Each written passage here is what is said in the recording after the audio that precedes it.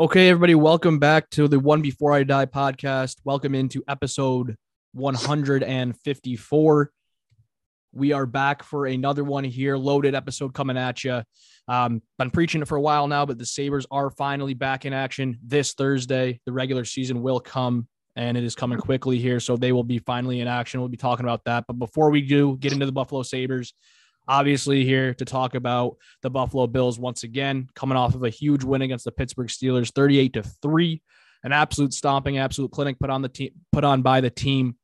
So we'll talk about that game, the second Bills home game of the year, and then a look ahead to probably the biggest game of the year up to this point against the Chiefs next week in Arrowhead. As we're recording this, the Chiefs are about to kick off against the Raiders, so I don't know how they fared yet.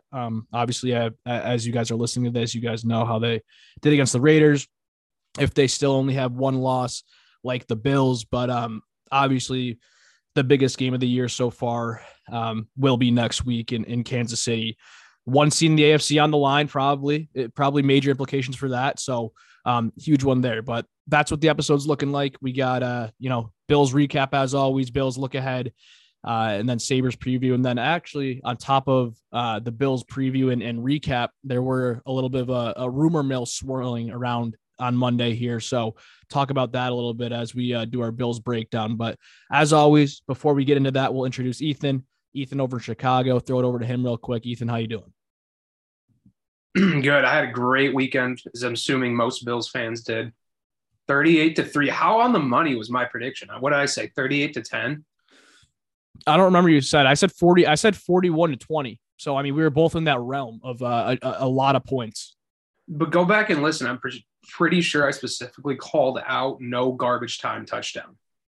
You did. And defense stepped up for me. No garbage time, no TDs at all. So, I mean, unbelievable weekend. Ready. I don't know if your mic is attached or if you're just talking through the computer audio. Hold on. Happens every week, folks. 154 episodes in, the guy doesn't know how to use a microphone. Apologies if he's coming off staticky off the jump here, but he's figuring it out over there as he's just basking in his glory of predicting no touchdown garbage time by the Steelers.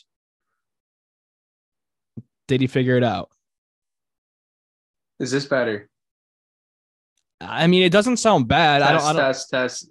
Nah, this mic isn't working. I mean, you're just using it doesn't sound bad. You're just using the computer audio, though. It's definitely not the mic. Okay, this is it. Oh, there you go. Yeah, that sounds better. All right.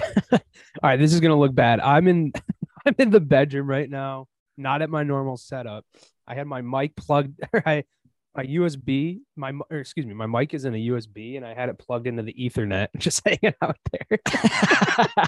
That's just not a good look. Not a good look. So it was not even plugged into the right slot. As you're just bragging about, as you just like patting yourself on the back about your prediction too. It's just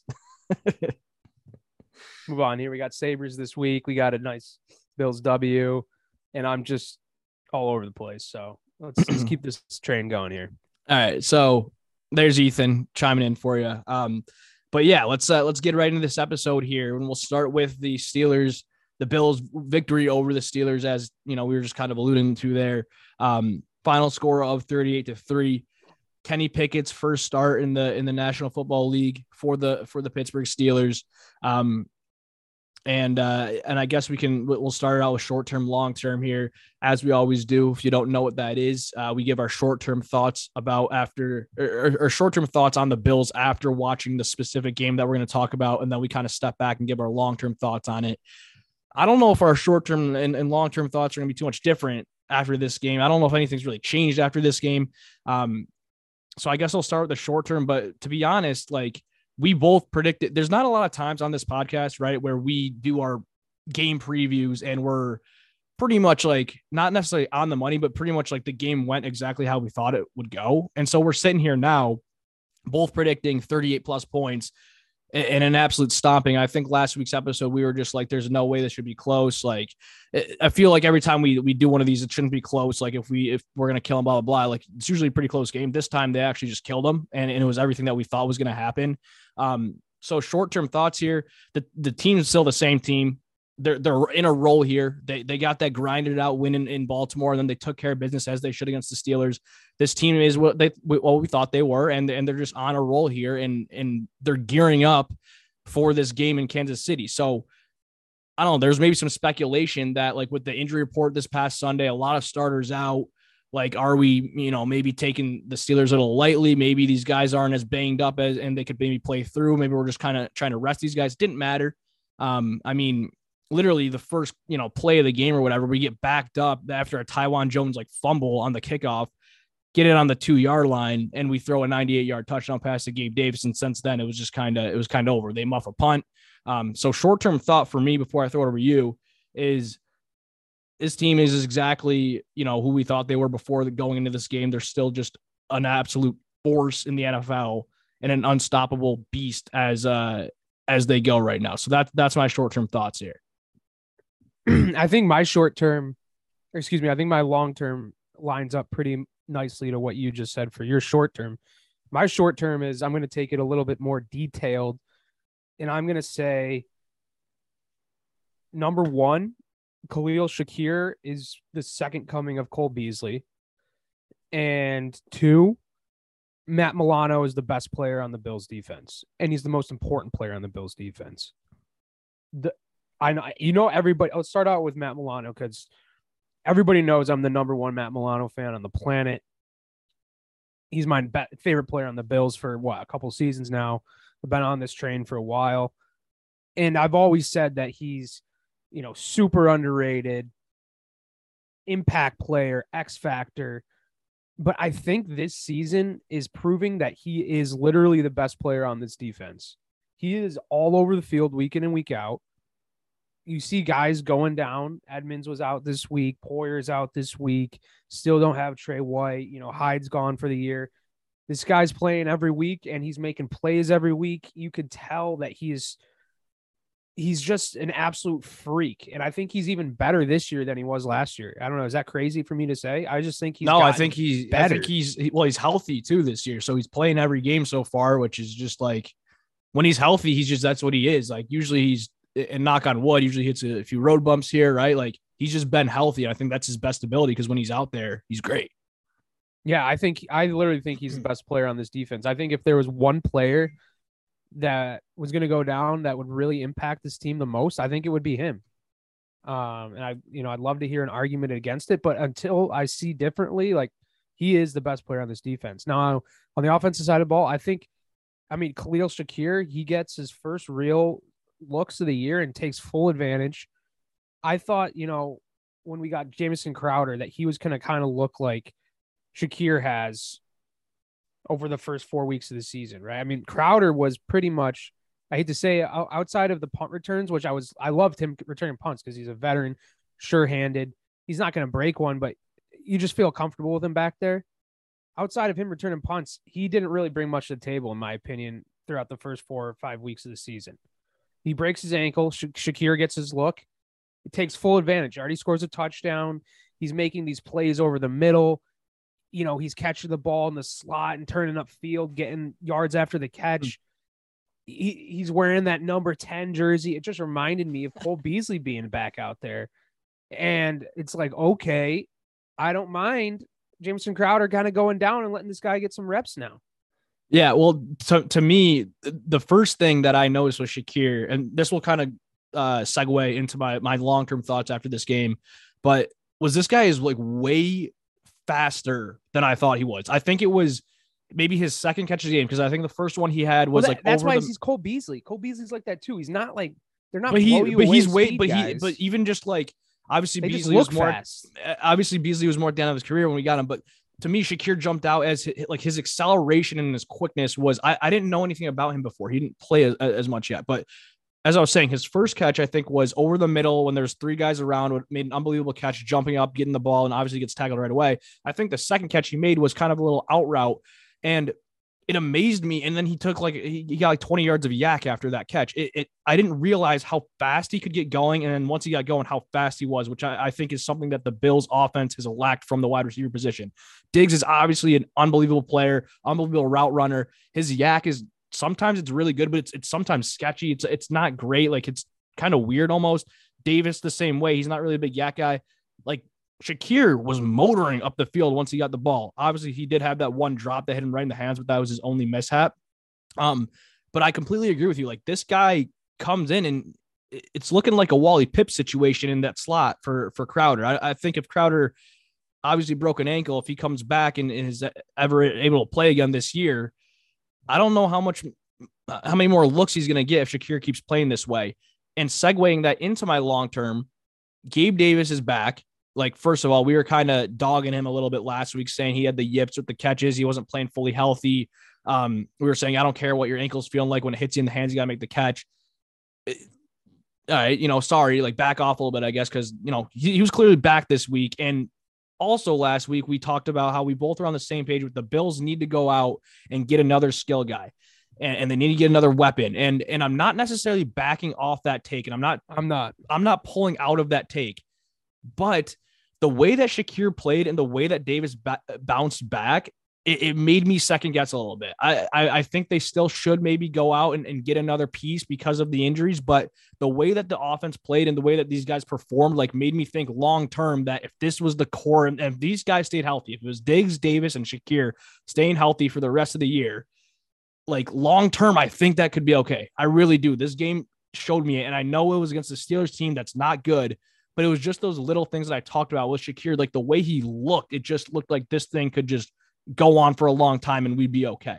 I'm not, like I said, I'm not going to bounce completely off of that take. I think, another piece could still definitely help. It never hurts, but I am pulling back a little bit because I think if these guys are healthy, I think our offense is still just as elite as it can be with these guys playing. So that's a little bit more of my long-term take where, these three guys, man, it's something special. And the way Josh is playing, I mean, it's crazy.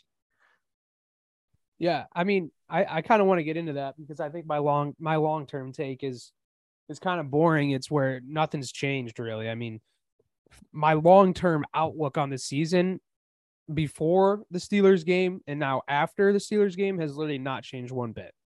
I think the Steelers might be the worst team in the league this year. They have clear issues. You don't think that's a hot take? No, I think it is a hot take.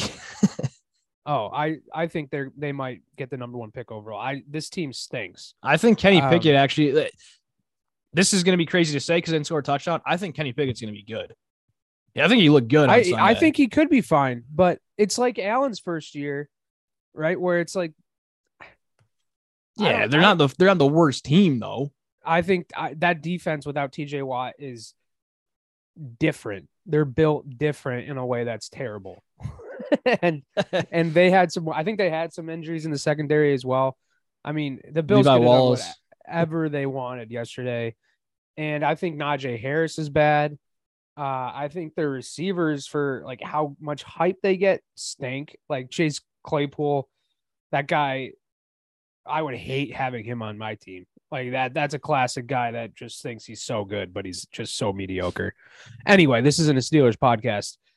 Nothing has changed for me in my perception of the Bills as far as, are they going to go to the Super Bowl? How far are they going to go at the end of the year? This game hasn't changed anything. They came in. I basically predicted exactly what was going to happen. I predicted 38-10. They won 38-3. So they, shoved it in my face a little bit, but they are who I thought they were.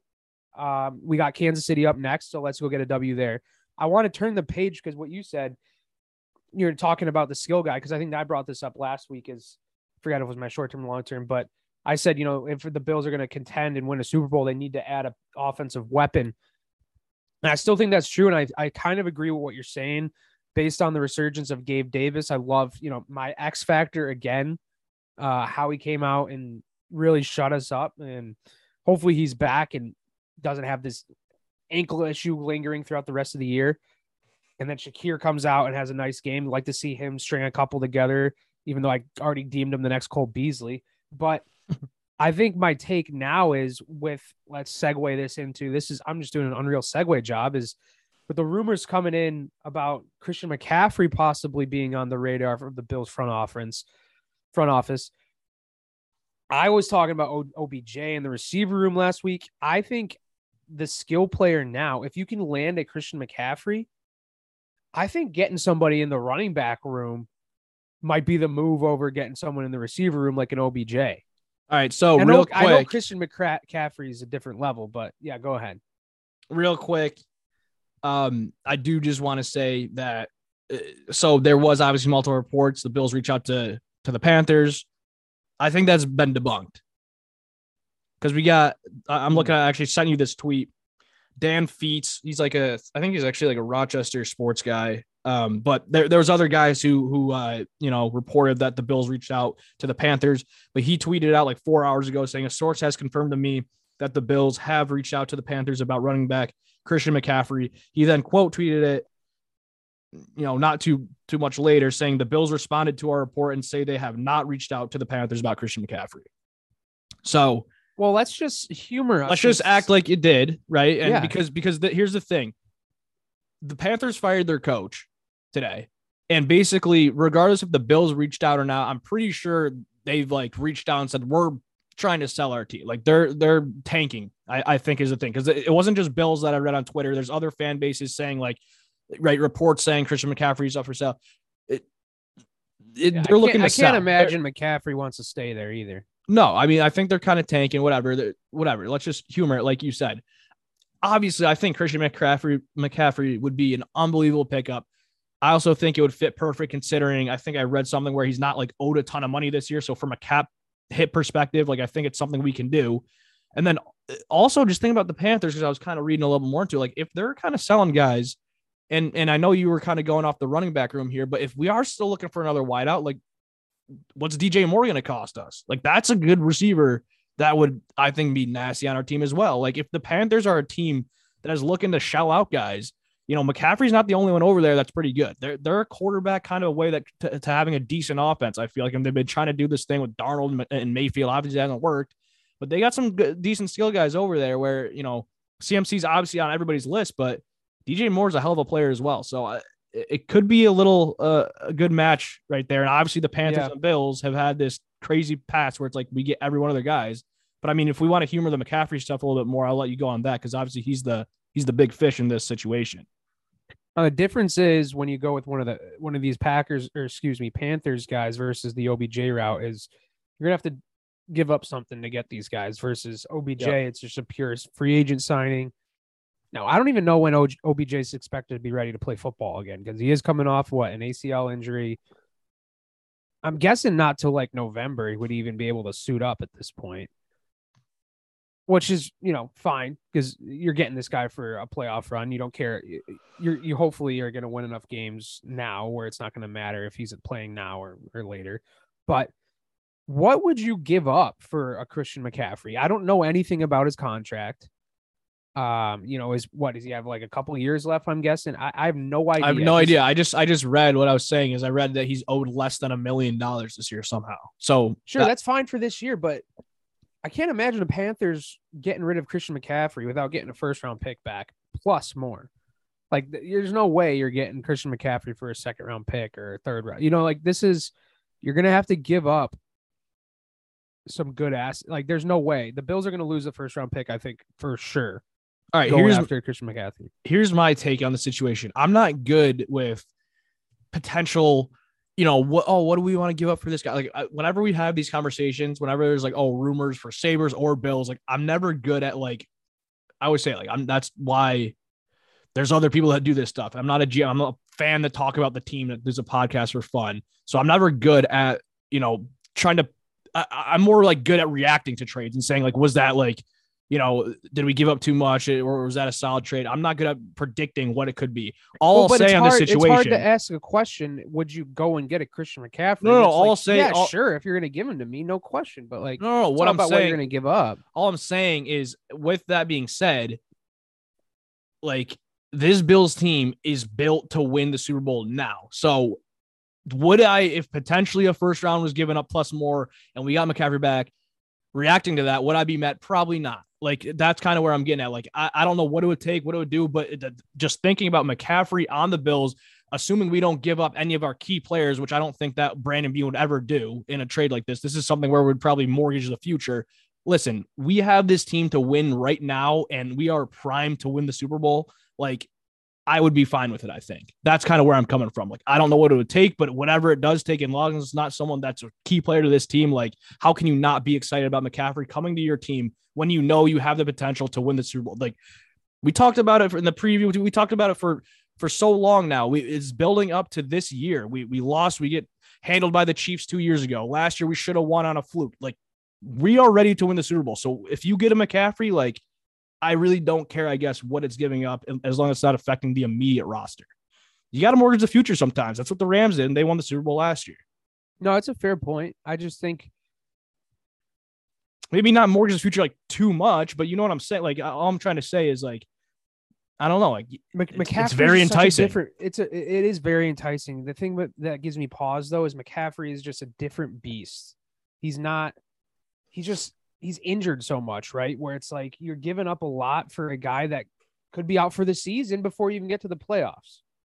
So his contract is I don't really know how these work. He's a UFA in 2026, but there's a potential out after this year. Can he like opt out type thing? Yeah, I think that's the same that like the Von Miller contract was. Like in the NFL, it's all about guaranteed money, right? Like you're guaranteed X amount of money, and if you play a certain amount of years, like the way it's my understanding with the Von Miller contract was that, it was a 6-year deal or something like that, but him or the Bills have an option to opt out after like the second or third year. So he's only guaranteed like the first 2 or 3 years of that contract, where I think it's the same as McCaffrey, where he's under contract until 2026, but there's different opt-out periods where I think either him or the team have the option to say, well, we're going to get rid, we're not going to move forward with this contract. Yeah. So I guess maybe that would, I'm guessing the Panthers are saying, or, maybe they're having conversations with McCaffrey and they say, based on the structure of contract that, next year there's an opt-out. We're guessing we're probably not going to be on the same page. You're probably going to want to get out of here because we're going to be. So they're trying to salvage that. Yeah, I think that they're probably doing all they can to, get some assets for the guy before he walks away from this contract. And now, maybe that puts a little bit more leverage in Brandon Beane's court if you're going to go out and get him, knowing that they have to go. They rather get something for him rather than nothing. But yeah, I mean, I think McCaffrey, if you're just talking about him as a player, would fit so nicely on this Bills team because he's a guy that can catch the ball out of the backfield. I think he's played on some pretty bad teams. And, for a team that can't run the ball because our offensive run blocking is pretty heinous at points, McCaffrey's a guy that can get something out of nothing, make guys miss. And I think this offense would be insane if you add a healthy Christian McCaffrey to it. How do you even game plan for that? I mean, it would open up so many different things that would just take it to the next. It would be unstoppable, in my opinion. Yeah. I mean, yeah, there's no disagreeing over here on that. I mean, he's a game changer. If he came to the Bills, regardless of what it took or whatever, if he just talking about him on the field, he comes to the Bills, he's a game changer and he would be electric. You'd get him in a screen, get him out in the, open field. Like you said, catching passes. That's what he's best at. And that's what the Bills need out of a running back. So, I mean, and I don't know. I guess the rumors are false, but if it happened, man, I mean, watch out. And I'm guessing he already has some sort of relationship with Brandon Beane and Sean McDermott, and he'd probably fit right in with the team. Like, I think it'd be a perfect match.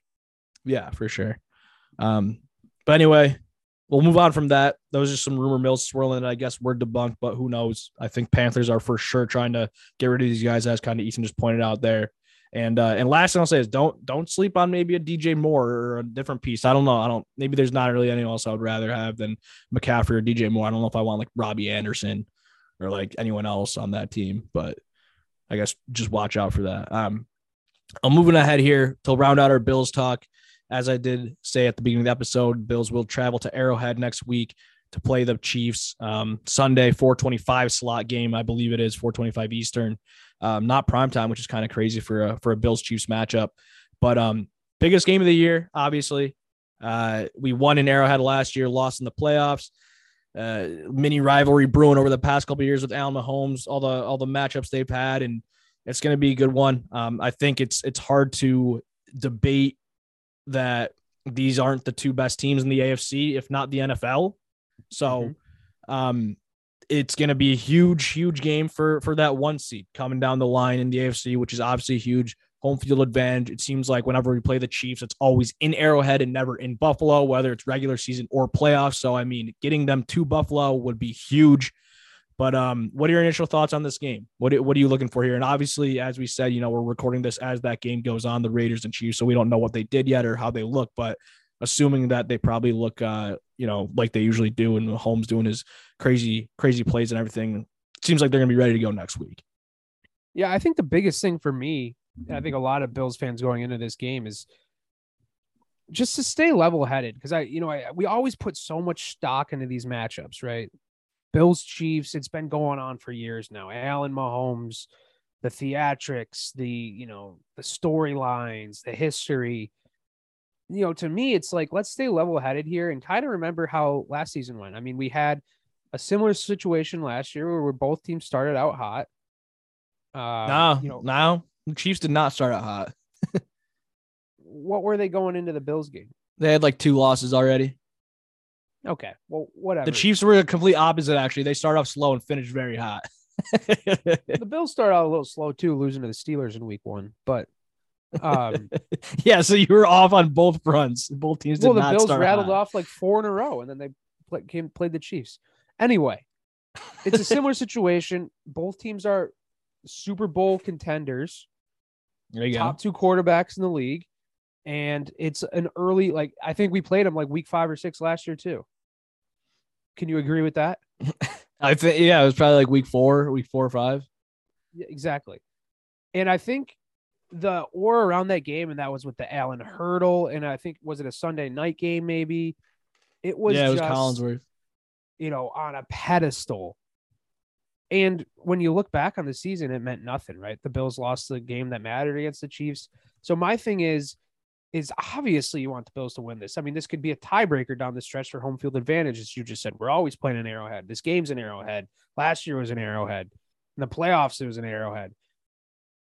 So, I mean, this could be massive playoff implications by the end of the year, but remember that it is only one game in the regular season, right? And to stay level-headed and not treat it any differently, I think, than any other game, even though it is going to be a big game, but it's not that big of a game, if that makes any sense. Well, I mean, I think it's a pretty big game. I think I know what you're saying. You have to be able, like, if we win this game again, you can't be parading like we won the Super Bowl already. Exactly. And on the opposite end, if we lose this game, it's not the sky is falling. We'll get them again in the playoffs. Like, we're going to have to beat this team again in the playoffs. If we get blown out, then it's like, yeah, we're going to have to. But I mean, if we end up losing this game, it can't. I'm not going to personally let this bother me where it's like, oh no, we're all doomed. There's so much season left. There's so many things that could change. And maybe we're better off if we lose now than later. What I'm saying? No, keep a level headed. Hey, I completely know what you're saying. It is definitely a big game just for that one seed. Like I keep saying, like, to me, to be honest, like, that was one thing that I never really, thought put too much stake in. I was like, oh, one seed or not, whatever. You just got to win. Like, the home field advantage is pretty important. So, and obviously, even if we do lose, we could, they could lose down the line. We can still get the one seed. Even if we win, we can lose down the line. Like you're saying, it's only week 6. Like, a lot can go, differently. I mean, we won last year, obviously, and didn't get the one seed. So it's not like everything, the one seed doesn't bank on this game.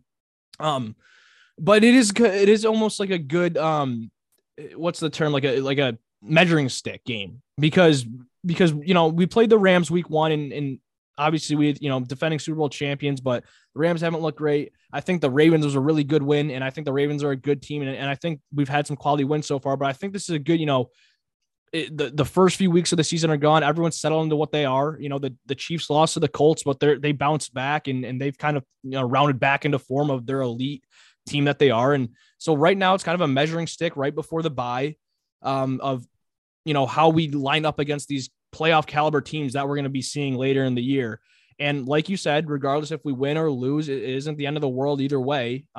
There's a lot of season left, but it is, always fun to play a team like this in this mini rivalry that we have. And there's a lot of theatrics that go into it, but there's a reason for that kind of stuff. So looking forward to it. And I mean, I guess if we want to talk about the actual game now, like we know like what it means and everything, but in terms of the matchups and everything, like it's gonna be a high flying game. I mean, it's Allen Mahomes. I mean, I don't see Allen slowing down anytime soon. I think I think where we have an advantage here, and I feel like we say this every time, but I mean, the Chiefs defense doesn't scare me, and I think our defense is solid, especially now that we have a more of a pass rush and the changes that we made, and obviously Hyde's out, but hopefully we've rested these guys for the Steelers game. Hopefully Poyer plays, hopefully Edmonds plays. Which, real quick, I do want to give a shout out to Dodson. I think he played unbelievable yesterday, but that's just a little bit of a sidebar. But I think our defense, like, I mean, we both know that both offenses are very, very good. I think that's where we have the edge is defense. And maybe I sound like a broken record, and maybe everyone's saying this, and maybe it's too obvious of a thing to say, but that Chiefs defense doesn't really scare me. And I think ours has a better chance, especially without Tyreek Hill on the other side. Yeah. To kind of slow them down and you know, play at the pace that we want to. So I do like our kind of mojo here. I think I did project them to lose this game in the preview, but I don't really know where my head's at now. I might you know, switch that up. I don't know where you're at. I forgot what I did in the preview as well. I mean, I like to see, and you kind of touched on this a little bit. I'm going to be keying on Von Miller. He's our shiny new toy. He's the one thing that hasn't. I feel like it's kind of like when we do these Bills Chiefs previews. You like you're saying, we talk about the same thing where it's like, yeah, you gotta contain Mahomes, and you gotta, you know, get to the quarterback, and you gotta outscore this team. You know what I'm saying? It's like the same kind of storylines. Von Miller's the one thing that hasn't been around over the last couple years, right? It's a leader on the pass rush, coming off the edge, in your mouth, a guy that's been there, won Super Bowls, seen what it takes to be elite quarterbacks. I'm going to be interested to see how he performs in a game like this against the Chiefs, and what he kind of brings to the defense. And like, if anything, right, like I don't know what the Chiefs did in terms of their defense. I don't think they made any splashes in the offseason or any trades. I think it's pretty much that same defense. I mean, I've watched a couple of their games this season. I've seen Chris Jones. I mean, Tyrann Mathieu's not there anymore, but in terms of like bigger, you know, guys that maybe make a difference, I don't think they did anything. So if you really look at it, right, we add Von Miller, they lose Tyreek Hill. Like, if anything, right, it's more of an advantage for us. Like, those are the big two, you know, acquisition and guys leavings right there. Like, you would think that, you know, takes towards our favor. Now, obviously Mahomes can go absolutely ballistic and it doesn't matter. But if you're just looking at things here and just, you know, what's different about this year from last year is we got an elite pass rusher, which is what we missed, and they lost their best receiver, which is what really, really hurt us. So in the way we've been playing, like, that's just kind of where I'm at. Like, it just feels good going into this one. Why were you laughing at me during my analysis? What? I wasn't laughing at you. When I was talking about the storylines. No, because you're like, it's always the same storylines. You know, you got to get to the pass, or you got to outscore the other team. It was just like the most, like, it's like Rob Ray's key to the game. Yeah, that's what it sounded like. Speaking of Rob Ray's key to the games, I think we got to move on to the Sabres here. Yeah, let's get our predictions in this one, and then we'll move on to the Sabres. Give me your prediction for this game on next Sunday. I mean, you're going to have to outscore him, and you're going to have to get to the passer. So, I mean, I think the Bills are going to do both of those things. I think it's going to be lower scoring, though, than people think, for some weird reason. I don't have any, you know, statistics or, you know, analysis behind that. That's just a gut feeling. I'm going to say the Bills win 26-23. I like it. Yeah, and that's actually kind of like a common misconception from last year's playoff game, where obviously it ended up being so high scoring. Before that scoring frenzy at the end of the game, I think it was low key, like in the low 20s. And then obviously there was like a million touchdowns scored within the last like 3 minutes. Yeah, I think it's going to be a field goal frenzy. But yeah, just like can't finish in the red zone or something. That kind of suck. All right, I like it. I'll go Bills 31. I don't think I've predicted the Bills to score less than 30 points yet this year. I'm just gonna stay there with it. I've been liking 31 a lot too. I'm gonna go 31. We'll go 28. 31-28. Bills over Chiefs. Is that what they? Never mind. What is that? What they beat us by last year? Is that what you're gonna say? Yeah. I don't know. It was something similar. I don't know. I feel like 31-28 is always in the mix for Bills game. So Yeah, I'm just going to go with that. But I do like the Bills winning by a slight little margin here. So I think I do flip-flop on that. I think that was my thing going into the season. I was like, all right, the Bills are going to lose this game in the regular season, then beat them in the playoffs. But whatever, they're going to beat them both times as I'm sitting here talking about this. But let's move on to the Sabres here. All right, on to the Sabres here. On to the, as we were saying, Rob Ray's keys to the game. Sabres start Thursday, obviously. So we're going to sit here, talk a little bit of Sabres preview, go over what we think of the team, all that jazz, as we usually do. Unfortunately, we don't have Marshall with us this year, but hopefully you can come on later this year once the Sabres season gets cooking. He did text me that he wanted to come on. He is on his honeymoon, though, so I didn't want to bother him. All right. Well, I'm sure we'll get him on at some point. So shout out Marshall on his honeymoon, got married. Yeah, shout out him. But yeah, looking forward to this game. First game Thursday against Ottawa, I believe it is, right? And it's the home opener as well. Ottawa revamped team as well. But looking at the Sabres team, the roster was officially announced yesterday, as you guys are listening. First and foremost, Ukko-Pekka Luukkonen, Lawrence Pilot, both sent down to the Amerks. I know you're probably not happy about that. I mean, I knew it was coming. You're chirping me all season about, he's going to have a chance to make the team. He plays unbelievable in preseason and still gets sent down. It was never UPL in the NHL, of course, especially after Comrie was signed. So whatever. Oliver Nadeau was sent back to the QMJHL, and then forward Riley Sheehan has been placed on injured reserve. Before I actually announced the roster here, we got to announce the captains were announced, right? Yeah. Kyle Okposo got the C, Rasmus Dahlin, and Zemgus Girgensons with the A's. I think that's kind of what you said, isn't it? Isn't that what you predicted? Precisely. So those are the three captains. I like it. I mean, I think we were all expecting Okposo to get the C. I mean, if we want to do a little thing on Okposo real quick before we get into this, I mean, we've done this before, but shout out to this guy who just, we said this. I mean, I forgot when this was on one episode, but this guy literally went from, signed to a Sabre to a long-term deal for a lot of money. We liked him at first. We're like, oh, this shiny new guy from the New York Islanders who's been pretty good. Had a really rough season with the Sabres. Everybody hated him. Everybody wanted him out. I mean, just getting the brunt of it from fans, me and you got to admit that we were, just trashing this guy. Sticks with it, battles through injuries, and he comes back a different guy, reshapes his game as a veteran, and look at him. Now everybody's happy that he got the C. So kind of crazy how that all turned around. You got to tip the cap to the guy. But anyway, opening night roster has been announced. We'll talk about, I'll announce that, and then we'll kind of dive into that. But forwards that made the team: Skinner, Thompson, Olofsson, Quinn Middlestat, Tuck, Krebs, Cousins, Peterka, Girgensons, Asplund, Oposa, Hinostroza, and Bjork. Defensemen: Dahlin, Samuelson, Yoki Haru, Power, Bryson, Labushkin, Fitzgerald. Goalies: Anderson, Comrie, IR, Sheehan. So thoughts? You go first here. On the roster? I guess on the roster, I don't know. Where do you want to start? Where do you want to start with this? I mean, let's start captains. I mean, great choices. I think it was a no-brainer with Okposo as the C. Don't need to talk about him anymore. I think we've kind of beaten that nail into the ground. He's the perfect guy for the role. The only question I have for you on that, which I don't disagree with this at all. I'm just, I guess, curious, like maybe what you think and what their plan is. Obviously, he only has one. This is his last year on his contract.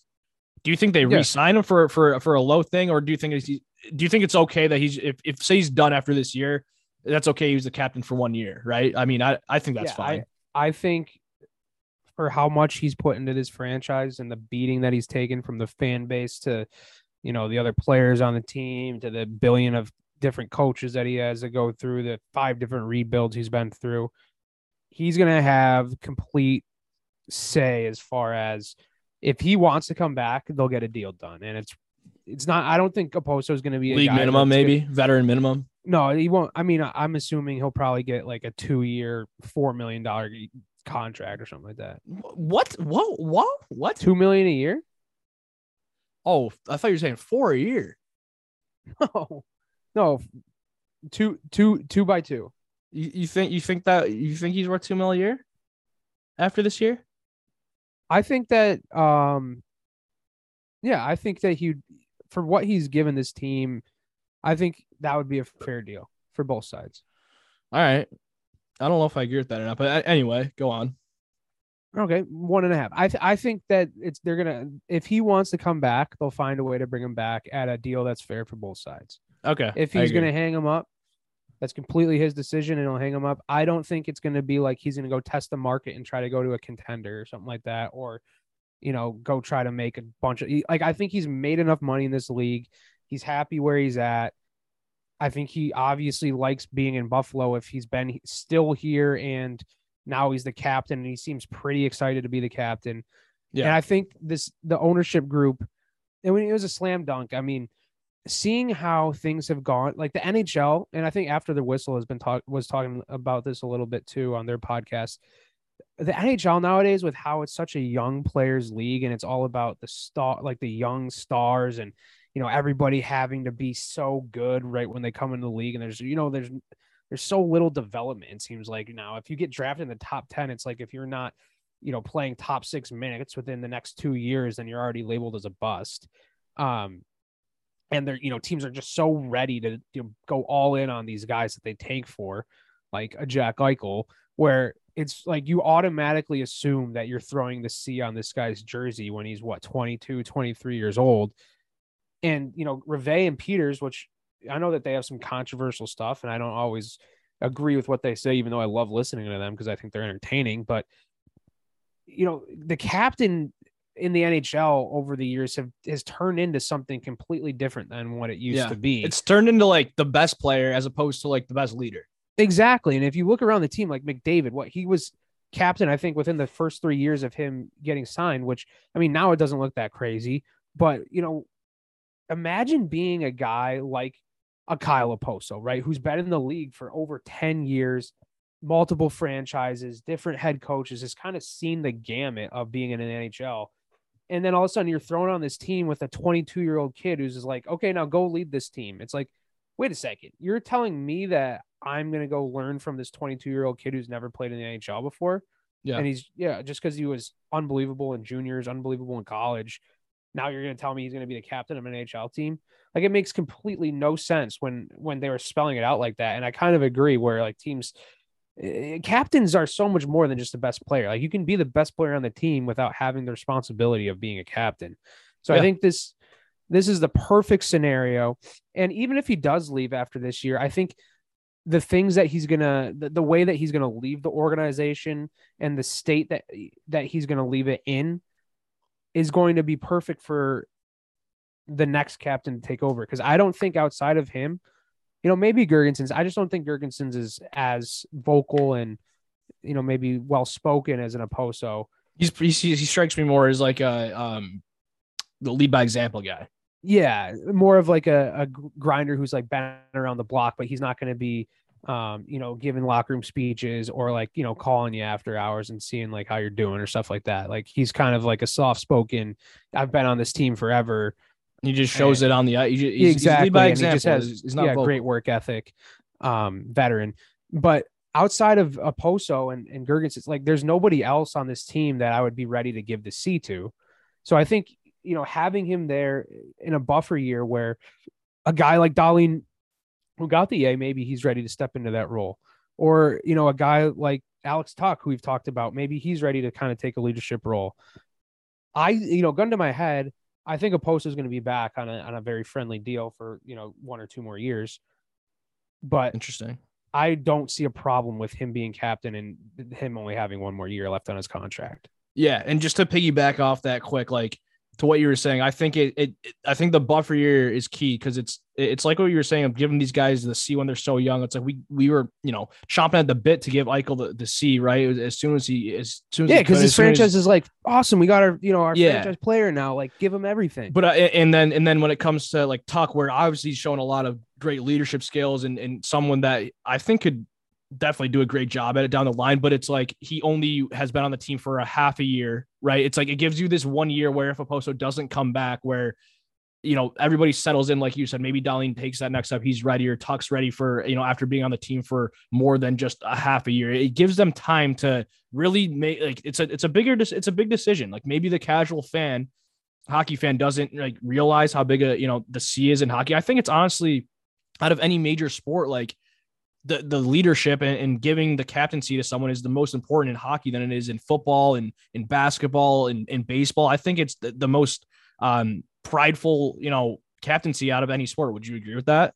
I think it has the most history, and I think it means the most. I mean, there's like 5 captains on offense, defense, special teams in the NFL. Mm-hmm. It seems like the captain always gets the cup first when they win it. It's always meant way more in hockey. It just personally, this is what I think, than any other sport, and I think it's a bigger decision than maybe the casual fan would realize. And so to your point, these guys just getting it right off rip, it can derail a franchise, and we saw it firsthand with Eichel getting it, and obviously he hasn't been the leader that we hoped he could be. He hasn't been even close to anything to that. So I think this makes complete sense. Just everything that you said on top of Okposo, just being here, grinding it out, and he clearly cares about this community. I mean, his kids he's talked about it in that video where they announced him, like his kids have grown up in Buffalo now, like he cares about it, and it just makes the most sense. So I think that's a good way to, wrap up the captain conversation. Then we can move into the roster that was announced and look, ahead to the actual season here. But I think in terms of the roster, I don't think it was surprising. I think the writing was on the wall. I think the big thing with the roster going into training camp are Peterka and Quinn going to make the team? After the past couple of weeks in preseason, it was pretty, apparent that they were going to make the team, but obviously they did. And so, Peterka and Quinn, the 2 guys maybe that going into camp were the question marks, they get on the team. And I don't think there was any really surprises on this thing. And I think Granato and Adams, I think they got the right group of guys here. I think the one controversy maybe that people on Twitter were talking about is Pilot. People think Pilot deserved a spot on this team. Yeah. And I guess I didn't watch enough preseason games yet, but he'll get his chance if he's playing well. If he's playing well in Rochester and Bryson maybe doesn't play as well, or there's some injuries, he'll get his chance. So what? That sounds like a familiar conversation that we were having before about UPL. That UPL was sent down before it even began. Kind of like Pilot. I guess kind of like Pilot, except Pilot. Okay, so I mean, in the KHL, UPL's been here grinding it out for the past 3 years. Let's focus on this roster first. But yeah, I agree, because I think Bryson did have a pretty rough preseason. And it did sound like kind of like you were saying, they had the roster figured out before they went into the season. I don't have any gripes with it. If guys are gonna suck and guys are playing well in Rochester, then I'll start having some gripes. But until I see a regular season hockey game, it's kind of similar with football, right? Where sometimes you just put so much stock into preseason, and then once they throw on the pads for real, and you throw the skates on for real, and the games actually matter, it's completely different. You throw everything out the window. Guys who looked great in preseason just suck.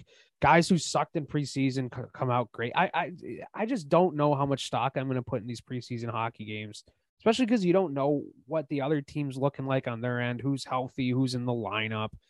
So, I'm fine with this roster. I don't have anything where I'm like, this is insane that they, kept this player or they sent this guy down. I think this is exactly what I thought going into the year. We'll see what happens.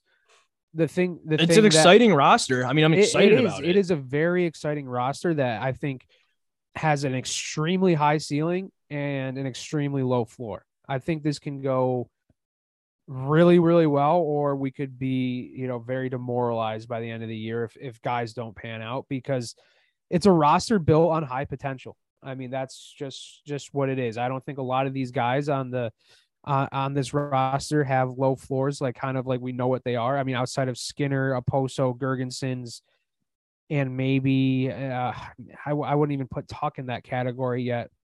I think those are the only 3 guys that you can kind of set your watch to, and what they're going to give you. Everybody else, I feel like, can have a breakout year or can go in the complete opposite direction.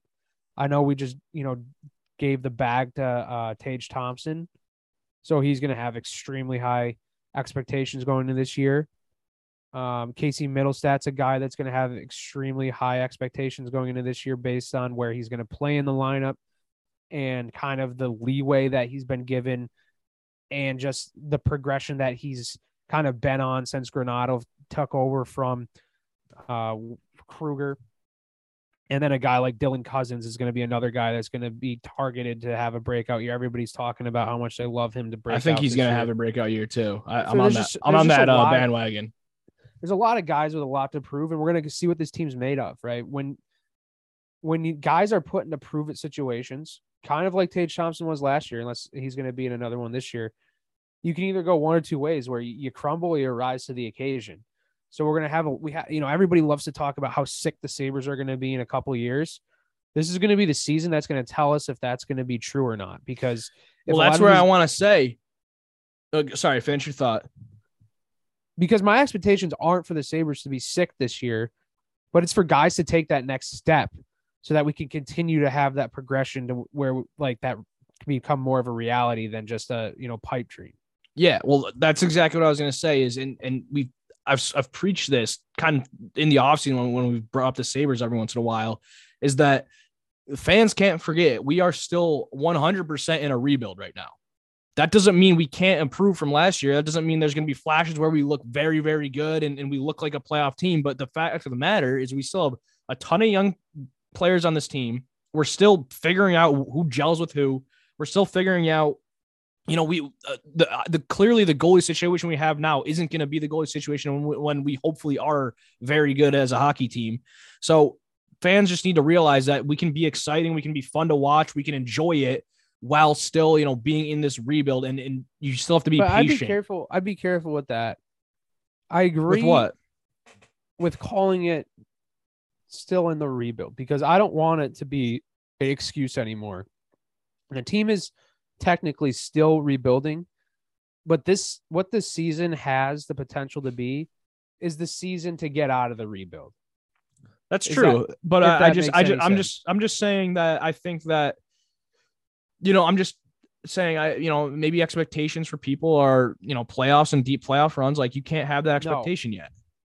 I agree with that, but I think a fair expectation is improvement. You want to see improvement. Hockey team until the very end, where it's like we're like the last 2 months we're already eliminated. Like that's not a step forward. I'm talking about being a competitive hockey team where you're actually playing games that matter in March, whether they matter to a degree where we realistically have a shot to make, like, let's just not get eliminated by February. You know what I'm saying? Like, yeah, let's play and taking steps forward where guys have great seasons and they show that they're there to stick around.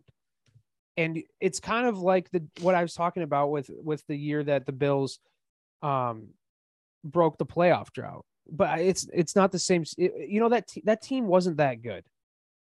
But they had pieces around that they showed that they were a couple pieces away from being a very good football team. And they ended up drafting Josh Allen, drafting Tremaine Edmonds, and they got to the point where they are today. And I think this Sabres team is kind of at that inflection point where they're kind of ready to break out of this rebuild. And this season can go one of two ways, where they can be a very competitive hockey team. Cousins, Middlestat, Krebs, Olofsson, they can have these years that really set them up for success and solidify themselves as core pieces to this team.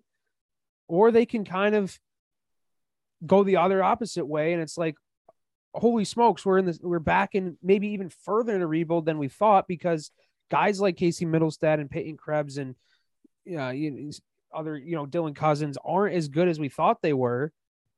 And we're still, 5 or 6 pieces away of these young players develop. You know what I'm saying? It's such an inflection season where, yeah, I'm not expecting them to make the playoffs, but I think the expectations are extremely high compared to what they've been in the past, where the past is like, let's throw a product on the ice that's not embarrassing and that fans will actually want to pay a ticket to go see. Yeah. Well, but I think that's a good thing though, because that, like, it's almost good. Like it's better to have those expectations. If the fans are like expecting a little bit more, that means they're excited about the season and they're excited to see what, this year core has. You don't want to have that expectation of us just not getting embarrassed. So I think that's why it's going in the right direction. And that's why I'm excited. I just don't want the message to be, this team is still rebuilding, so we're going to throw a bunch of, like, there's no more excuses anymore. Like, this team has to show progress. Absolutely. And so I think everyone understands that. I just think that you have to, you can show progress without being, you don't go from 0 to 100 quick. You're not going to win the Stanley Cup all of a sudden because we're excited for a team now. You have to realize that it's still going to take a little bit of time. And these guys still, like, we still have we're going to have 3 guys on our team that we think as fans are going to be part of our core for a long time that are going to be rookies this year, right? Peterka, Quinn, and Power are all going to be rookies this year. And they're all, if you ask me, they would be a big part of this team if this team is going to be successful. So just take that as what it is. So that's kind of where I was getting at. But no, you absolutely have to progress and improve. The question now turns to, we know what has to happen. Do you think that's going to happen? Do you think they do improve? Do you think they do show life? I do. And do you think they do, be in competitive games down the stretch here and show that they're building something? Is that going to, we know that has to happen. Is that going to happen in your opinion? Yeah. I think it brings us to the arguably, we were just talking about how the Bills and Chiefs game is a huge measuring stick game. I'd argue the bigger measuring stick game of the week is Sabres Senators opener on Thursday. I think that is a bigger measuring stick game than the Bills Chiefs game is. I think the first, you have to take hockey different than football. I say the first 3 games are the measuring stick games. First 4 even. I mean, you play some hard. We have a hard schedule up front here, so those are going to be some hard measuring stick games. After, don't we go on like a massive West Coast trip after? Yeah, I mean, we play the Senators. We play the Senators for the home opener, who are going to be decently better. They're going to be better this year. Then we play the Panthers at home, and then we go to Edmonton. Then we go to Calgary, and then we play Vancouver, Seattle. Yeah. Well, I'm just saying. So that's the measuring stick week. But I'm saying the Senators game specifically is a big measuring stick game for me because the Senators are in pretty much the same spot as the Sabres are.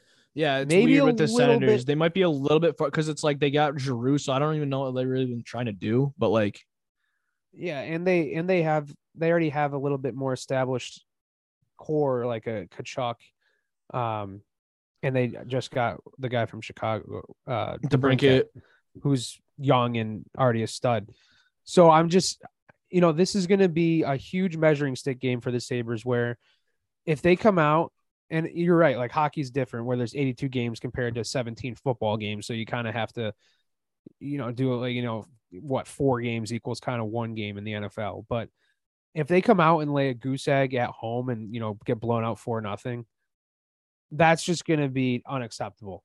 Like, I'm sorry, short term, long term, any term, I'm going to be sounding all alarms. All right. So stop deflecting the question. Do you think they improve this year and get your juices flowing for next year? Yes. A successful season to me is at the end of this season, this year, I think we're making the playoffs next year. That's a successful season this year. I don't think we're going to make the playoffs this year, but it's going to be successful if at the end of this year, I'm like, oh, a couple more moves and we're a playoff team.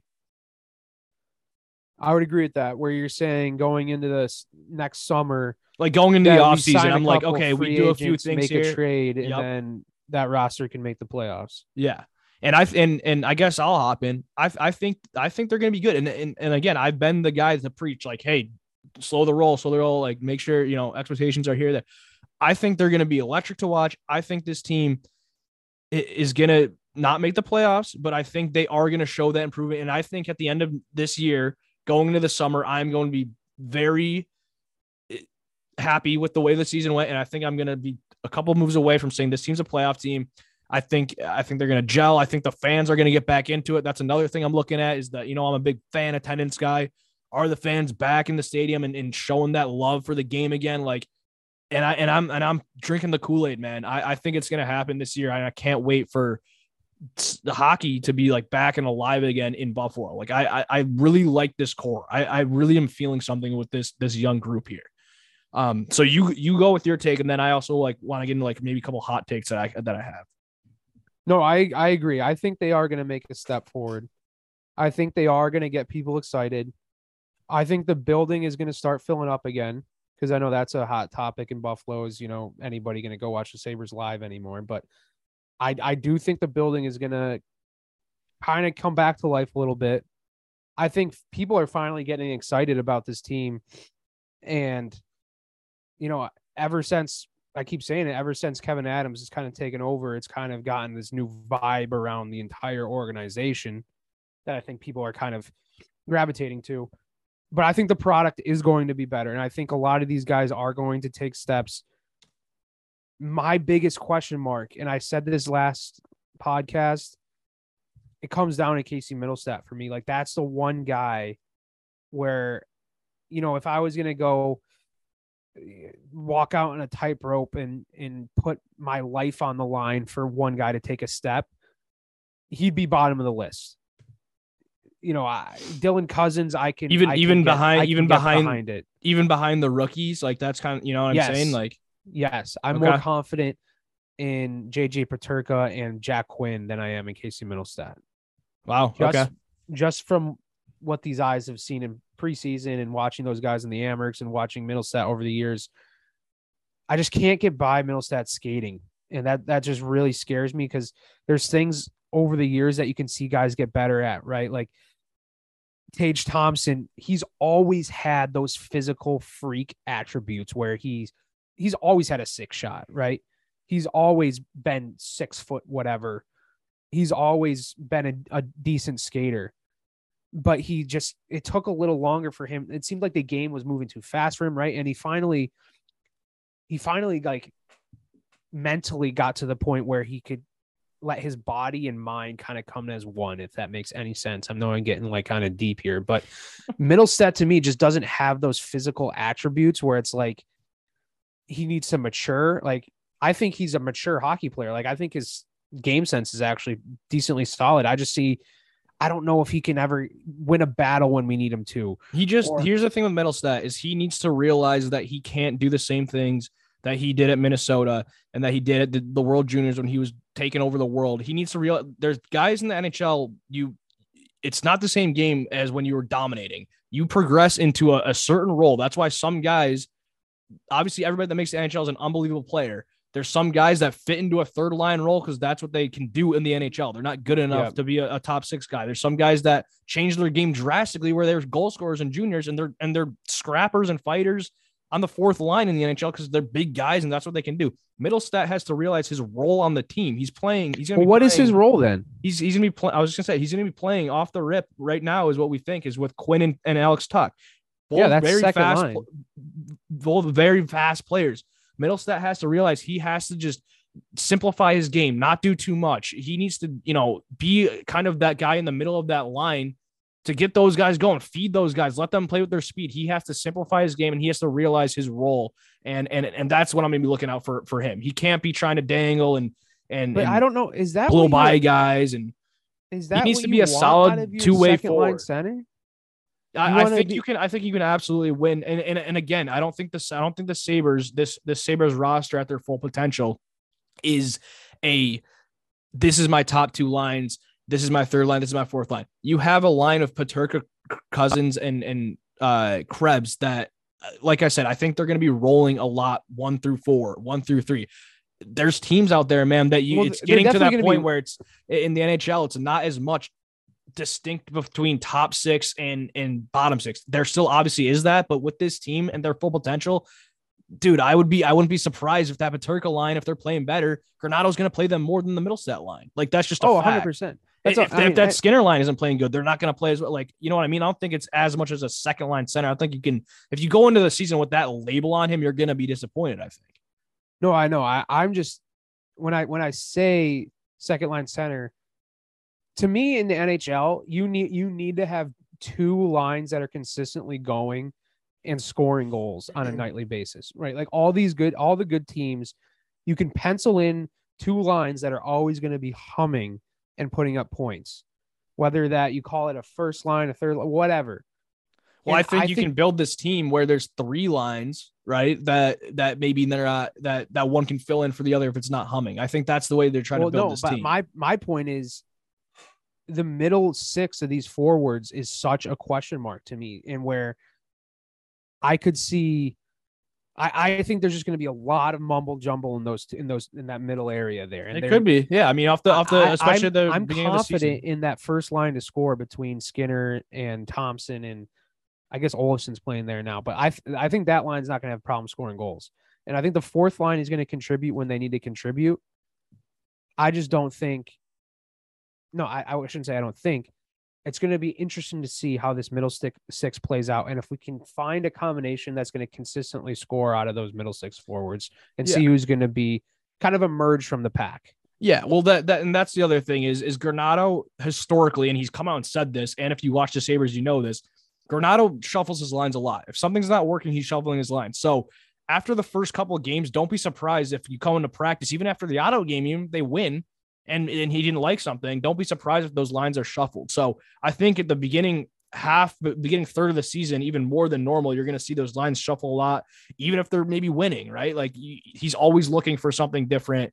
That's something I've noticed with Granato is he does shuffle those lines a lot. It doesn't take him a lot to really mix things up. So we'll see how it works. Like you said, you got to find the right combination. But back to my original point is Mittelstadt has to find his role, has to simplify his game, not try to do too much. And he's going to be playing alongside guys that are pretty skilled, I think. And so he's got to know his role within that team to be successful. Moving on quick. I just wanted to, we'll you have some hot takes. Wrap up here soon. Yeah, I just had some bold predictions for the season. I don't know if you had any.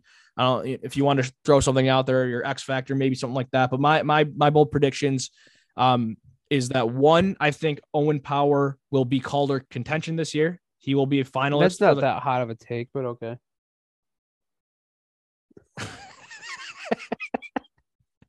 Okay. Take of the season then. Owen Power will be a top 3. He will be a candidate at the Vegas Awards or wherever they're, the NHL Awards. He will be a finalist for Calder, which I mean, if that happens, maybe it's not a hot take. I think that's a pretty good prediction though. And then my second one is this. I think this one is a little bit hotter. And maybe you've seen it coming. I think you saw it coming. If you listen to this podcast, you probably know. I think UPL is getting called up to this team at some point, and I think he's going to be great. He had an unbelievable preseason. This guy last year played for the Sabres, and he played very good. He got injured, unfortunately, and he played better for the Sabres than he did for the Amerks. Every time that he's played in the NHL, he's performed better at the NHL level than the AHA level. I think that he's ready to make the leap. I think Comrie can be good. Maybe this is bad of a hot take because maybe if he gets called up, that means the goalies aren't performing very well. But Comrie let up 7 goals in the last preseason game, which granted, I know the Pittsburgh Penguins played their A squad, Crosby, Malkin, Gensel, they were all playing. The Sabres played their C squad. He still let up 7 goals. That's not good. I think UPL gets a chance in the NHL, and I think he runs with it. And I think that, everyone's talking about Levi and Portillo potentially, which I think they're going to be great. And I think Levi, particularly is going to be great, hopefully for this team. But I think UPL has a future on this team. And I think he's just someone that, has gotten slid under the rug and people maybe forgotten about a little more. And maybe you disagree with me on that, but I really think that going into camp, he had no shot at making the team regardless of how good he played. You told me that, hey, if he plays well enough, he'll be on the Sabres. It was just never going to happen. It was never UPL. It was never UPL on the Sabres to start the season. And, I feel for the guy and listen, maybe he doesn't perform as well, like on the Amerks to start the year in terms of numbers wise, but I think that when he gets called up, he's going to do well. That's just, and I think that happens. So wait, what's your take that UPL is going to get called up or what? Yeah, that he gets called up at some point this year and he does very well for the Sabres and he almost establishes himself as a starter for this team. That's my okay. So your take is that UPL will establish himself as the starting goalie going into next year. Yeah. No, not necessarily next year. Cause I guess, with Leave, I'm just saying he's going to get called up this year and establish himself as the starter this year. He's going to be the first, Anderson will be second fiddle to him. He's going to be playing. So by the end of the year, UPL will be the consensus starter for the Sabres. That's my bold prediction for the year. Yeah. Okay. I like that prediction. I hope you're right. I've never been a UPL detractor. I was just telling you realistically. No, you were telling me he had a chance to make the team out of camp, but it was never UPL. He did have a chance. It was never UPL. He played unbelievable. Comrie lets up 7. Well, I'm telling you right now, the starter is going to be Anderson. That's So- fine. I mean, I'm assuming they're gonna And that's split and a little bit. I think it was a good decision because if your starter is going to be Anderson, you want UPL playing, right? Kevin Adams has come out and said that, and we're not going to get into a UPL discussion, but I like him playing hockey games, and if it's going to be in the Amerks to start the year, so be it. He's going to get games in. My hot take, I think. Maybe a hotter of a take for Calder would have been like Paterka's Calder finalist, but I'm still sticking by Power. I don't know if this is a hot take. I think Jack Quinn scores over 25 goals. I'd say that's pretty. Yeah, that's got some heat to it. I'd say that's a good year, man. If Yeah, comes in, scores 20 25 plus, over 25 goals could put you in Calder consideration. I think guess it would, man. I think it does. I depends mean, on- obviously, yeah. compare, but I mean, if you look at the guys from last year, I think it's probably right around that. So Yeah, I really liked what I saw out of him on preseason. I love him playing with Alex Tuck. I think Alex Tuck is just your classic guy that makes you so much better when you play with him. I don't know what it is, but I think it's his playing style, his absolutely, work ethic. I think that he elevates lines and he elevates players. So I like Quinn to score over 25. And yeah, I think that's my hot take of the year is Jack Quinn will score over 25. And I also think that I don't know how to measure this or anything, but I guess my second hot take is I think Samuelsson will solidify himself as the number one shutdown defender on this team. I don't know if that's like I don't know how you measure that, but I think like going into next year. I think you can measure like maybe, by the end of the year, he's matched up with all the number one lines, that kind of That's thing. what I mean. Like going into next summer and going into next year, people are like already saying, Samuelsson's pair is going to be playing against the number one line for the other team kind of on a nightly basis. And he's going to just, eat up monster minutes on a nightly basis. Yeah, I like it. I like both of those. Last thing before we sign off, I guess just like predict like end of the year predictions are like we'll go like playoff prediction. I don't know if you want to do like points or something, but just like to round it out here. What are you thinking? Like playoffs, no playoffs, go.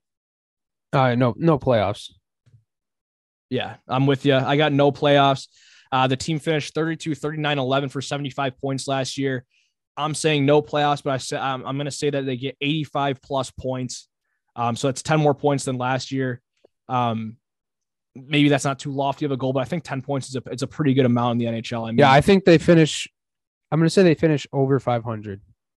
Wow, dude, if they finish over 500, they're in the playoffs. Really? 100%, dude, 100%. I mean, if you look at the Western Conference last year, which I get, we're in the East, but Western Conference, bro, you're right around 500. If you're the Stars were under 500 if you're including overtime losses last year and they made the playoffs. If they're over 500, no, man, sorry, I meant over 500. 500. Only looking at wins and losses, not taking overtime losses into account. Yeah, they're still making the playoffs if that's the case.